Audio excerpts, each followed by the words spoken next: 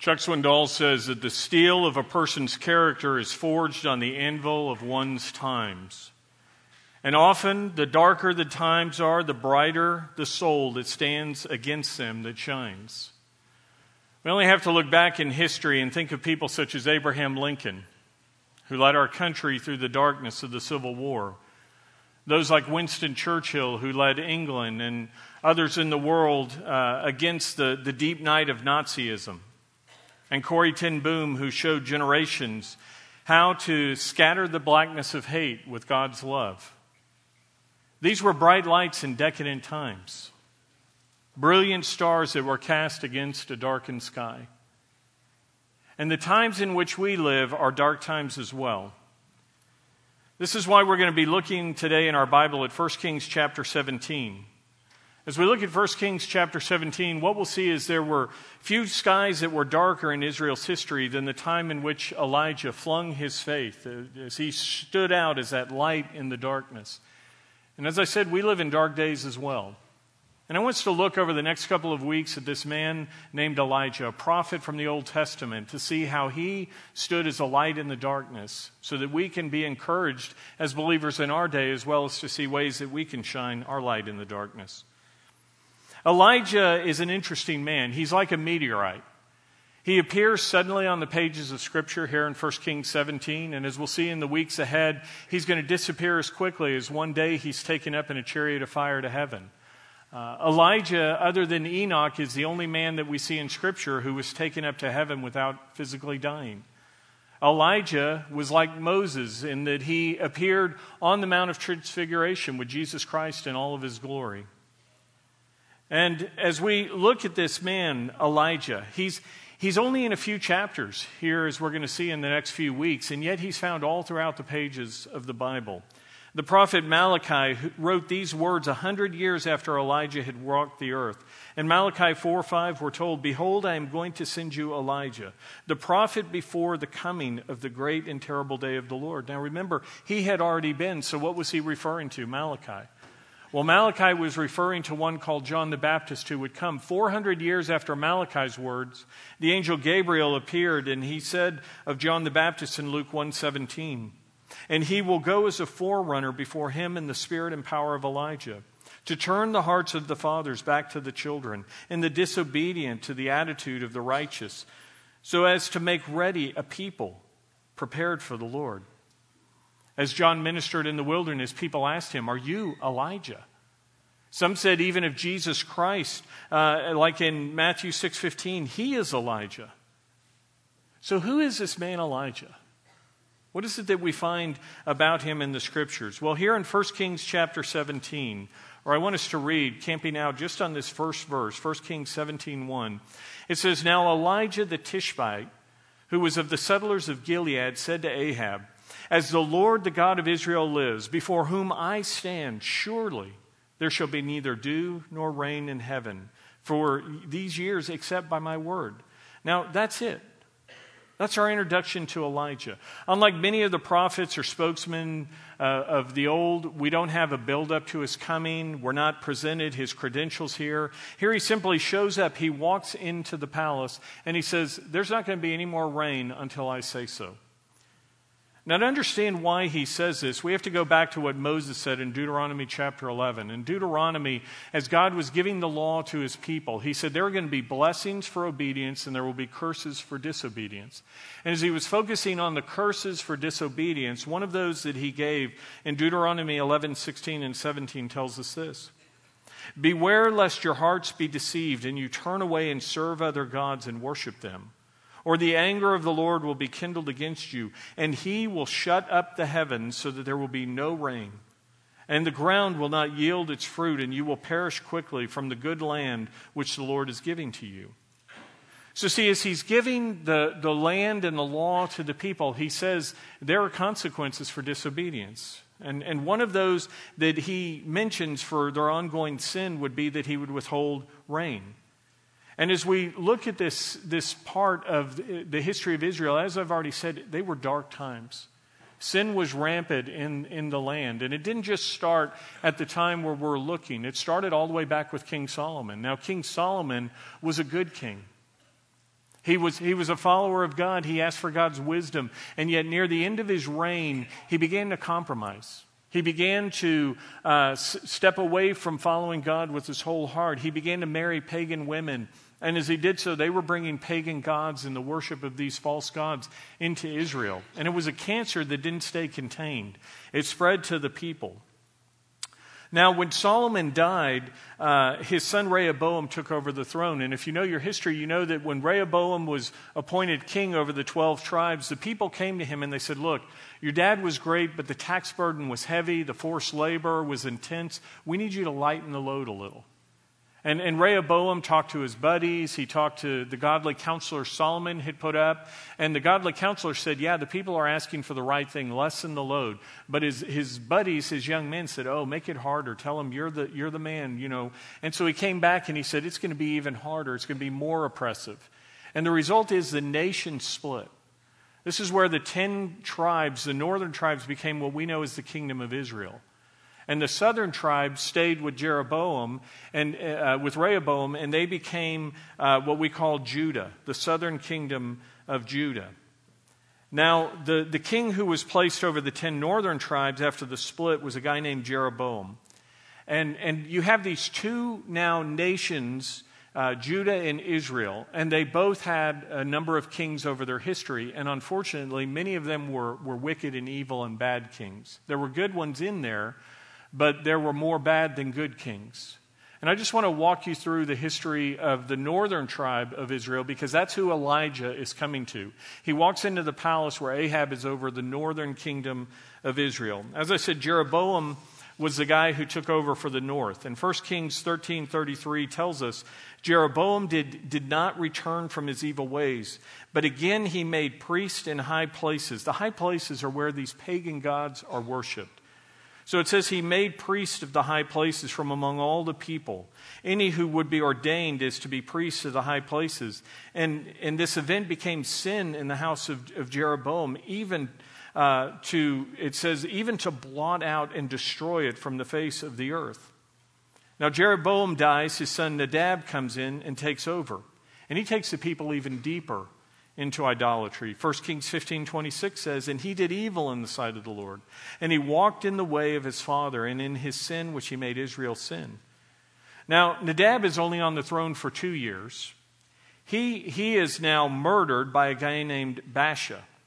And 1 Kings 15:34 says of Baasha, and he did evil in the sight of the Lord, and walked in the way of Jeroboam, and in his sin in which he made Israel sin. Now, Baasha had a son named Elah, and he also led the people into idolatry, and he suffers the same fate, getting murdered after 2 years. You like the soap opera going on here? And then it says Zimri comes in, and he kills Elah. Now, he not only kills this new king, but he goes back and he wipes out the whole line of the previous king, Baasha, as well. He's wiping out all the contenders. And this is 1 Kings 16:12 through 13 says, is a fulfillment of God's judgment on these past kings and the wickedness that they brought into Israel. Now Zimri, the guy who wipes out 2 full lines, he only lasts a week. He has 7 days on the throne. When a guy named Omri comes in, he surrounds the city. Zimri knows what's coming, so he commits suicide. He just takes himself out. Now, without all these contenders around, Omri gets 12 years on the throne. So the quick succession of kings has stopped. But unfortunately, the sins of Israel has not. Because 1 Kings 16:25 tells us Omri did evil in the sight of the Lord and acted more wickedly than all who were before him. Now that's saying a lot. So for more than half a century, the people led by their leaders are going deeper and deeper and deeper into idolatry, walking away from the true God, Jehovah, Yahweh. And they're following after these pagan gods. And just when it looked like things could not get any worse, along comes Ahab and Jezebel, the people we're reading about here in 1 Kings 17:1. And what it says about them in 1 Kings 16:30 through 33 is this. And Ahab, the son of Omri, did evil in the sight of the Lord more than all who were before him. And it came about as though it had been a trivial thing for him to walk in the sins of Jeroboam, the son of Nebat. And he married Jezebel, the daughter of Ethbaal, the king of the Sidonians, and he went on to serve Baal and worshipped him. So he erected an altar for Baal in the house of Baal, which he built in Samaria. And Ahab also made the Asherah. These were high, long poles that were set up in these high places where people would... So you've got all these various pagan gods being worshipped. And it says, thus Ahab did more to provoke the Lord, the God of Israel, than all the kings of Israel who were before him. That's a lot. So do you get the picture of how wicked times are as this guy walks in? You've got Ahab and Jezebel who are not content just to bring in competing pagan religions, but they say, we want to completely wipe off the worship of the true God Yahweh. Jezebel goes out and begins killing all the priests and the prophets of Israel. If it wasn't for a guy named Obadiah, who God had hide 100 of the prophets of the true God in a cave, they would have been completely wiped out. So this is the background in 2 Kings 17:1. When Elijah walks into the palace. Now, he's already hated. Because do you know what the name Elijah means? Yahweh is God. So here you've got this lady who says, I'm going to kill everybody who stands for God. And he comes out of hiding and he walks right into the palace.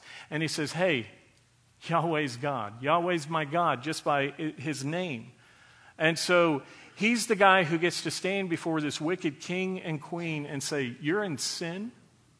And you're going to find out who the true God is. It's not Baal, it's Yahweh. And to prove Yahweh is God, he's going to withhold the rain from the earth. Now, how many of you want to line up for that assignment? I don't see a lot of hands going up. If you're a believer in Jesus Christ, let me tell you something. That's your assignment. That's my assignment. Because God has called on us to be lights in the darkness. He's called on us to be his people who go into these dark times and shine the light of the truth of who God is. And this is what Elijah was doing, and it's what we're called to do. We live in a time that has been called a post-Christian society. Now, what does that mean to be in a post-Christian society? David Roper offers this definition. He says that doesn't mean that there are no longer many Christians around.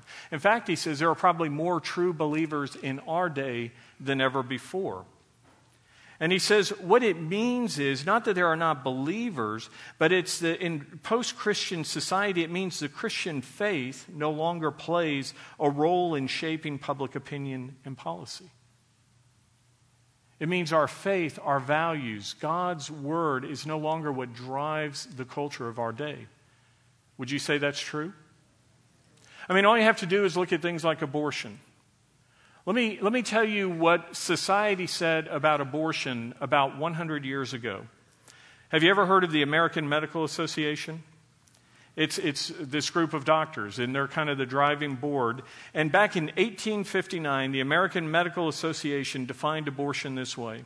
It is the slaughter of countless children, no mere misdemeanor, no attempt on the life of the mother, but the wanton and murderous destruction of her child, such unwarranted destruction of human life. In 1870, the American Medical Association defined the doctors who perform abortion this way: men who cling to an honorable profession only to dishonor it, false brethren, uneducated assassins, these modern Herods, these men who with corrupt hearts and blood-stained hands destroy what they cannot reinstate. The corrupt souls destroy the fairest fabric that God has ever created under the cloak of the medical profession, monsters of iniquity. Boy, that sets off the politically correct police, doesn't it? Let's fast forward to 1967. The American Medical Association moved to define abortion as the interruption of an unwanted pregnancy. By 1970, abortion was simply called a medical procedure. And in our day, we call it choice in women's health care. Has the needle moved? Has there been compromise over 100 years in our society? It's not just in this area. What about education? Have you seen what's happening in the public schools, in the universities, and colleges? What's happened to education in our country? It's also been on this slippery slope of decline, and it's not an accident. It's been a concerted, designed effort to overturn Christian values in our society. In January 1983, the Humanist magazine had an article written by a guy named John Dunphy, and this is what he wrote. I am convinced that the battle for humankind's future must be waged and won in the public school classroom by teachers who correctly perceive their role as a proselytizer of a new faith, a religion of humanity. The classroom must and will become an arena of conflict between the old and the new, the rotting corpse of Christianity, together with all its adjacent evils and misery, and the new faith of humanism. Go 2 years further, Dr. John Goodlin, who was head of the National Education Association, a large teachers union, wrote an article in 1985 entitled Schooling for the Future, and this is what he said. Our goal is behavioral change. The majority of our youth still hold to the values of their parents. And if we do not recognize this pattern, if we do not re-socialize them to accept change, our society may decay. Did you know that was happening? You've seen it, but you didn't know that there was a concerted takeover not only of the classrooms and curriculum, but of this battle, as they've said, to wipe out the rotting corpse of Christianity. Because if they don't get rid of Christian values in our society, they say society's going to decay. Well, our society has decayed, hasn't it? But it's not because of Christianity. It's because Christianity has been removed in terms of societal influence. You look at what's happening. The Bible says we are light in the darkness. It says we are to be salt, which is a preserving element in society. And people today are starting to see the results of this removal of Christian values. Have you ever heard of the Washington Post? That's a nice conservative Christian newspaper, isn't it? It's a very liberal, secular paper. And this is what they have said. 10 years ago, they said, we have reached a state where common decency is no longer common. Yeah, that's what happens when you remove light and salt. There is a decay, but it's not because of Christianity. In fact, what we're doing is seeing how the words of Jeremiah 6:15 apply to our times. Jeremiah was an Old Testament prophet, and he said, were they ashamed because of the abomination they have done? He says they were not ashamed at all. He says they don't even know how to blush. Friends, do we know how to blush anymore? When you hear the language of our day, when you see the stuff in modern media that used to be the pornography of the past played during the family hour on TV, do we look at that and say, this is not acceptable? Or have we forgotten how to blush? When we see what's happening in the world around us, it's the words of Isaiah 5:20. Isaiah 5:20 says, woe to those who call evil good and good evil, who substitute darkness for light and light for darkness. You know, as that great theologian and philosopher Yogi Berra once said, it's deja vu all over again. The times that we're reading about in 1 Kings are the times in which we live. So what are we to do? Are we to withdraw? Are we to wave the flag of surrender? Are we to huddle up in little groups of believers and hope that the rapture comes and removes us from the decadence of society? No. We're to do what Elijah did. We're to be everyday Elijahs. We're to be men and women who are called to go into the darkness, to shine the light of who God is and what His Word says. We're to be that preserving element, the salt and light in the world in which we live. Now, the problem is, Chuck Swindoll says, so few of us stand as Elijah did. We've learned consciously or unconsciously the way of the chameleon. We blend ourselves into the scenery of our time. Others, often our tolerance and long-suffering border on compromise, making us ineffective as Christ's lights in a dark world. Now, it may be that you're sitting here this morning saying, Roger, I want to be an Elijah. I want to make a difference. But I'm just a person. The good news is, so was Elijah.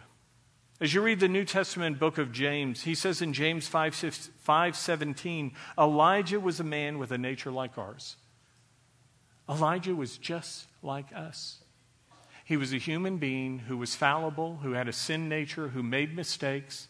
He was a guy who had limitations. He suffered from fatigue. In the weeks ahead, we're going to see where he was depressed. He wanted to die. He was tired. Elijah was a man just like us.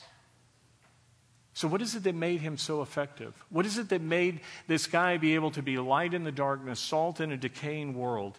Well, James 5:16 through 18 tells us this. Therefore, confess your sins to one another and pray for one another, so that you may be healed. The effective prayer of a righteous man can accomplish much. Elijah was a man with a nature like ours, and he prayed earnestly that it might not rain. And it did not rain on the earth for 3 years and 6 months. And he prayed again, and the sky poured rain, and the earth produced its fruit. It says Elijah was a man of prayer. If you were here the last 2 weeks as we finished the book of Ephesians, as we looked at the armor of God, as we talked about the weapons that God has given us to fight our foe, Satan, in the world in which we live, do you remember what it said about prayer? Prayer is what God has given to us. Prayer is the thing that we plug into to bring God's power into the process. He's given us His presence within us. Prayer. That's what made Elijah who he was. This is what gave him the ability to stand before Ahab, where we read here in 1 Kings 17:1. Now Elijah the Tishbite, who was a settler of Gilead, said to Ahab, "As the Lord, the God of Israel, lives, before whom I stand." Do you see that? Before whom I stand, it's the Lord. Do you see that word in all capital letters in your Bible or on your phone? Lord. Whenever you see L-O-R-D in all capital letters, that tells you that's the Tetragrammaton, the holiest name of God, the high covenant name, Yahweh, Jehovah. And what Elijah says is, because I stand before the Lord. Jews would stand in that day when they prayed. He says, because I've come into the presence of God, as I've lingered in His presence, as I've marinated in it, as I've seen His power, as I've read His word, as I've been saturated with who God is, as I've been in solitude and in prayer, he says, I realize how big God is and how little the problems and the people of this world are. It's why he could stand before this earthly king and queen that everybody was shaking in fear in front of. And friends, that's what God is calling on us to do in our day. He calls on us to stand in His presence, to be people in His word, to be people who talk to Him, people who are filled up so when we face the world around us, we're not afraid. Remember, his name is Elijah. Where did he get his name? His parents. And what that tells us is he had followers, a father and a mother who were followers of the true God. You as parents, you who are grandparents here today, you have an impact on the next generation and beyond by your influence in the home. Even if you're not somebody who has kids of your own, you have the ability to impact the generations that are to come and the people in our day by being a godly mentor, to come alongside and encourage and strengthen your friends, to be a mentor to those who are new in their faith or coming up who are younger in years. God calls on us to be those who are impacting others. As you think about this guy Elijah who had parents who named him Elijah, which means Yahweh is God. Yahweh is my God. You see the contrast of ungodly parents, because do you remember what we saw about Jezebel? It told us her father was named Ethbaal. You know what that name means? You ever seen one of those t-shirts that say, I'm with stupid? Well, that's the t-shirt. I'm with Baal. I'm with stupid. That's what the t-shirt her father wore. His name literally meant, I'm with Baal. So you have this girl growing up in a home where she's learning to hate Jehovah. She's learning to worship a false god. And you have Elijah who's growing up in a home with godly parents who say, we're followers of the true God. She learned to hate the true God at home. She began her worship of this false god under the influence of her dad, who said, I'm with Baal. As you think about your own home this morning, what are people learning who live with you?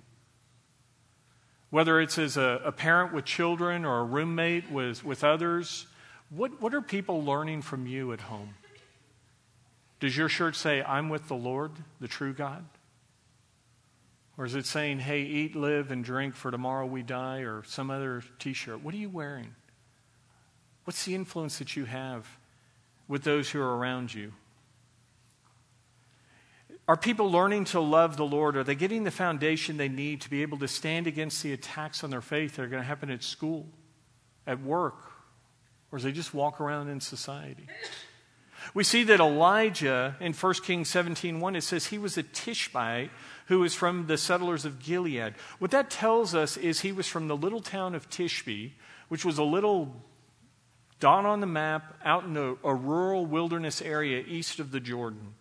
It was a harsh, desolate area with rocky valleys, austere mountains. It was open, wild country that had solitary places, the desert sun beat down. Elijah was a guy who grew up walking the wadis, these dry stream beds, exploring the wilderness. He was a farm boy from a very desolate, outlying area. And we see that his environment's reflected in who he is. He's this rugged guy who walks into the palace. He doesn't bow and scrape before the king and queen. He just walks right in and says, hey, my name's Elijah. Jehovah is my God, and there's going to be no rain. Drops the mic and walks out. And this is what we see. Now, why does he say there's going to be no rain? There could have been 100 consequences he could have named. Do you know why he said there's no rain? What do you know about Baal? Baal was called the god of fertility. He was supposed to be the guy who controlled the rain. So if you wanted to hit your enemy between the eyes, if you wanted to say, I'm going to give you home court advantage, I'm going to battle your God on his turf, that's why Jehovah says, hey, let's say there's going to be no rain, because that's supposedly what Baal controls. So he walks right in, and what Elijah is saying is, your God is bogus and your God is dead. Now that's a good way to become dead yourself when you're looking at Jezebel who's killing everybody, right? But again, remember, he wasn't afraid. You know why he wasn't afraid? Because he says, you're just a mere earthly king and queen. I've stood in the presence of the King of Kings and the Lord of Lords. I go before the true God. You want to know what true awesomeness is? I've lingered in his presence. He's the Lord. So he says, I'm not afraid of you. And the problem for some of us today is we're afraid of what we face in the world around us because we're not sitting in the presence of the Lord.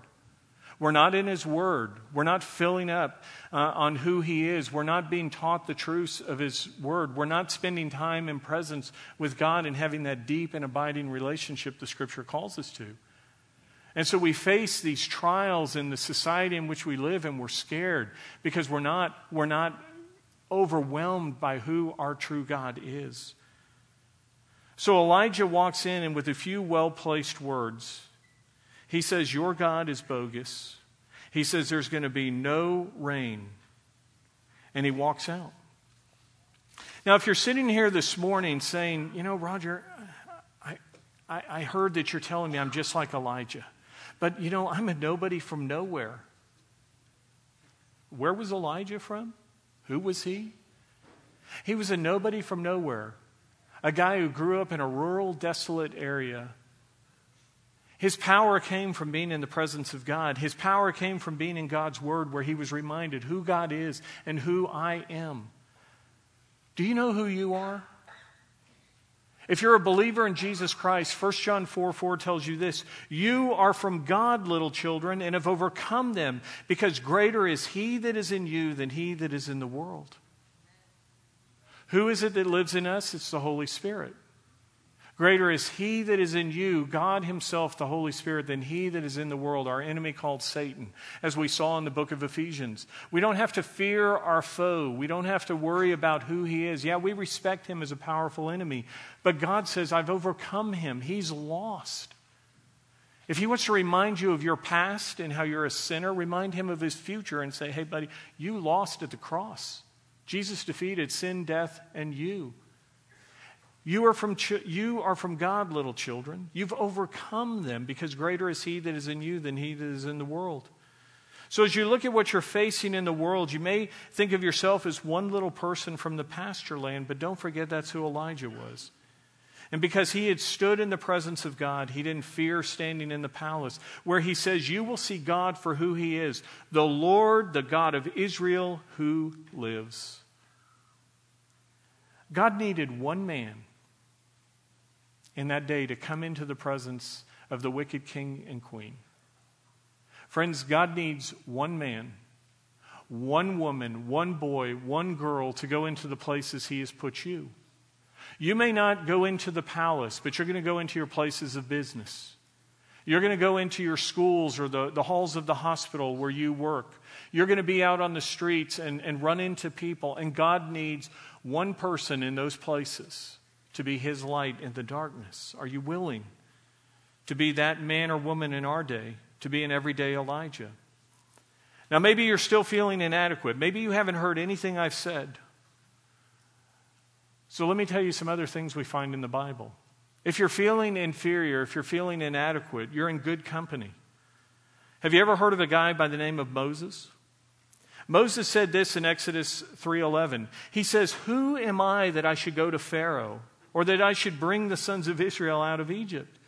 He goes on and says in Exodus 4:10, "Then Moses said to the Lord, 'Please, Lord, I've never been eloquent, neither recently, nor in time past, nor since.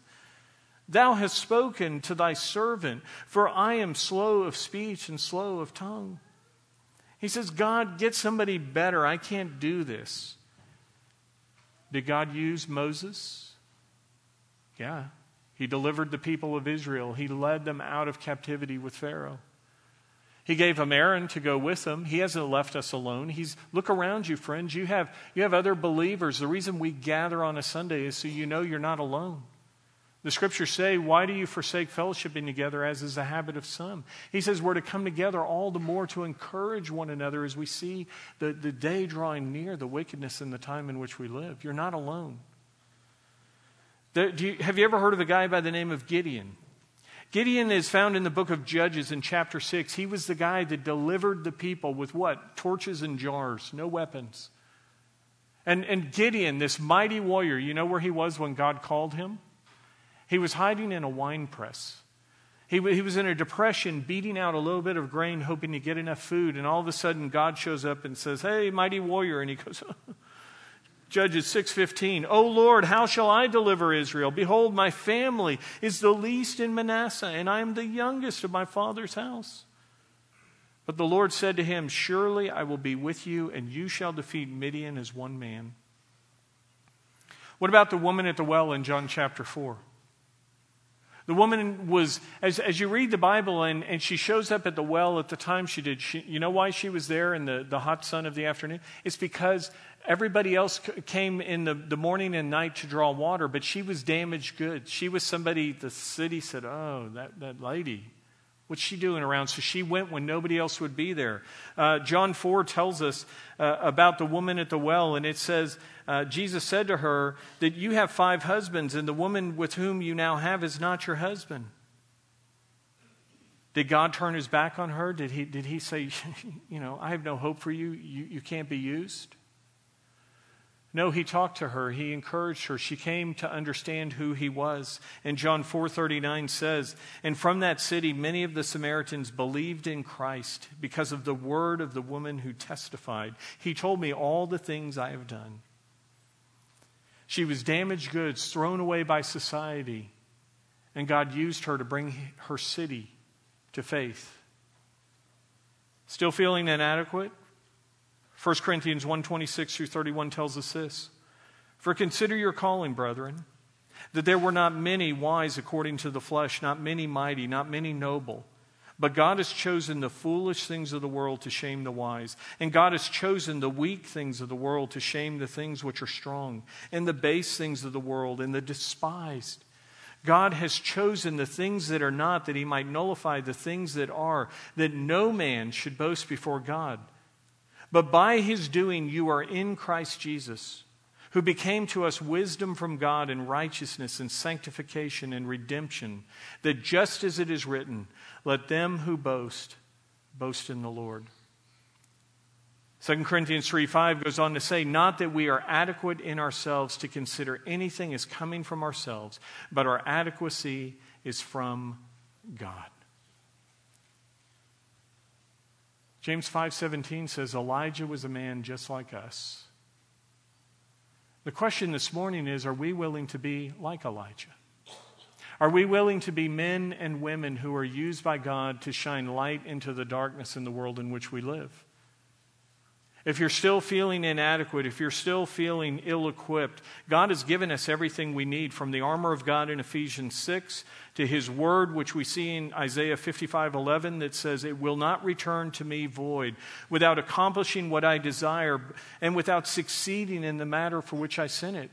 The Bible, the Scriptures say, is living and active and sharper than any two-edged sword. God says, I have given you what you need. The question is, are you in it? Are you learning about me? Are you learning what I want you to share? God has given us not only His Word, but He's given us His presence. 1 Corinthians 3:16 says, "And do you not know that your body is a temple of the Lord, and the Spirit of God dwells within you?" Do you remember 1 John 4:4? "Little children, greater is He that is in you than he that is in the world." He's given us His very power and presence. We have the promise of God that He's with us. He says in Matthew 28:20, "And lo, I am with you always, even to the end of the age." You're not alone. And we have the power of prayer, which James 5:16 says, "The effective prayer of a righteous man can accomplish much."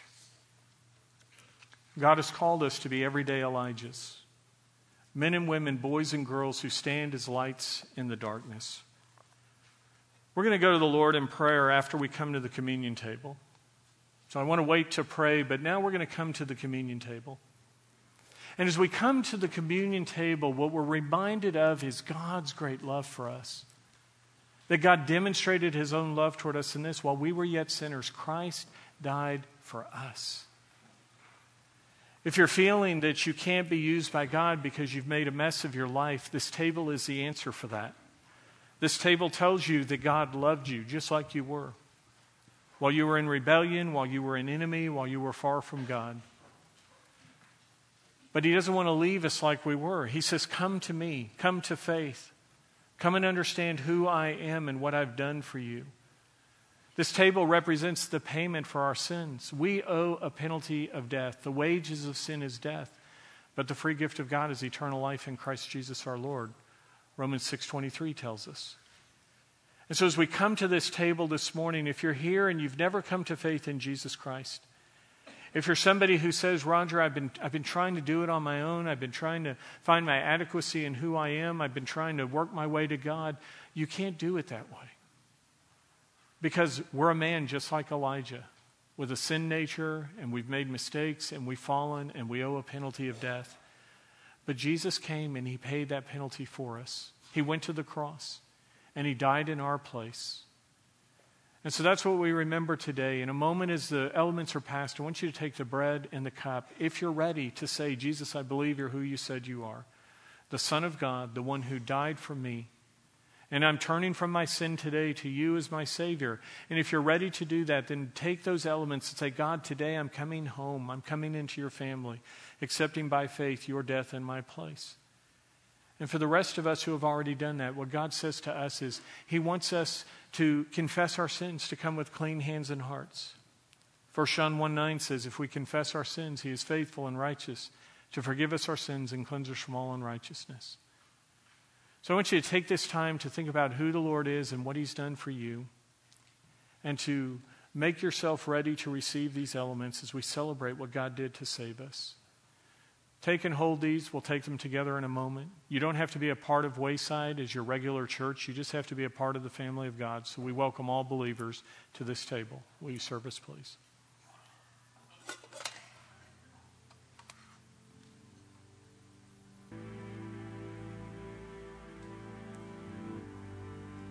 As we read in Luke, it said that there would be one who would come in the spirit and power of Elijah.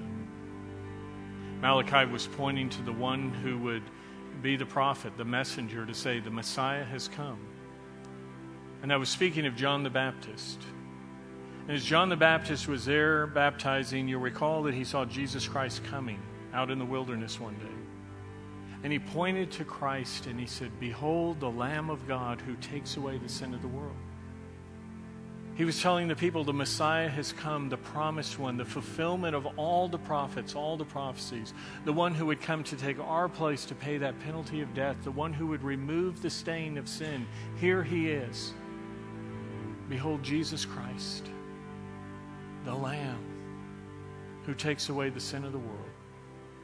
Eat this in remembrance of him.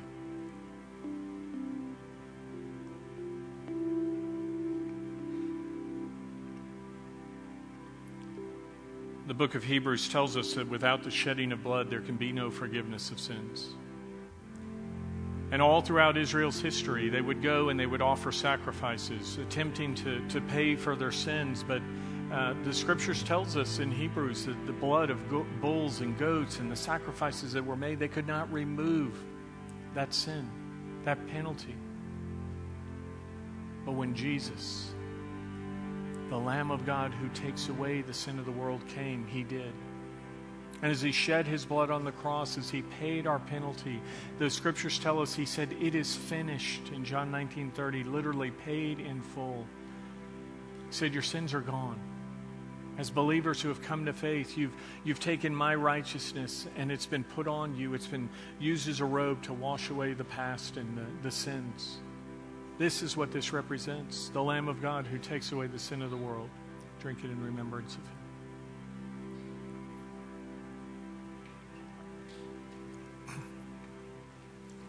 Will you join me, please, as we go to the Lord in prayer? Lord God, we thank you for your great gift of love. The love of your Son as he gave his very life to give us the gift of eternal life. Lord Jesus, it's because of what you did that we are declared righteous. It's because of what you did that we've been welcomed into the family of God. And Lord God, it's because of who you are that you give us what we need to face the world in which we live. Yes, Lord, there is a dark and decadent time in which we live. There is evil and there is a turning of people's backs in a collective nature as we've turned away from you. Lord, as a nation that used to follow you, America, as well as so many other countries in the world, have turned from you. And we thank you, Lord God, that you continue to call us out of the darkness through light. Lights like us. Father, we are your messengers. We are your message to this day and age. We are your people raised up to be Elijahs. So, Father, would we be courageous men and women, boys and girls? Would we be those who are willing to go into the palaces or our places of business or the halls of our schools or our hospitals or of the bases in which we serve? Father, would you use us as your lights in the darkness? Father, make us courageous men and women, those who know we don't have to fear the world or those in it because we've stood in your presence. We know who you are and we know you live within us. We know you've equipped us for the enemy. You've given us what we need. So, Father, as Dr. Hendricks once said, make us your suit of clothes. Put us on and walk around in us. Would we be your mouthpieces? Would we be those who are used by you to declare the good news that the God of Israel, the Lord God Jehovah Yahweh, lives, and his Son Jesus Christ has conquered sin and death and overcome the grave? May we share that good news of grace with the world around us. We pray these things in the name of our Savior, Jesus Christ. Amen.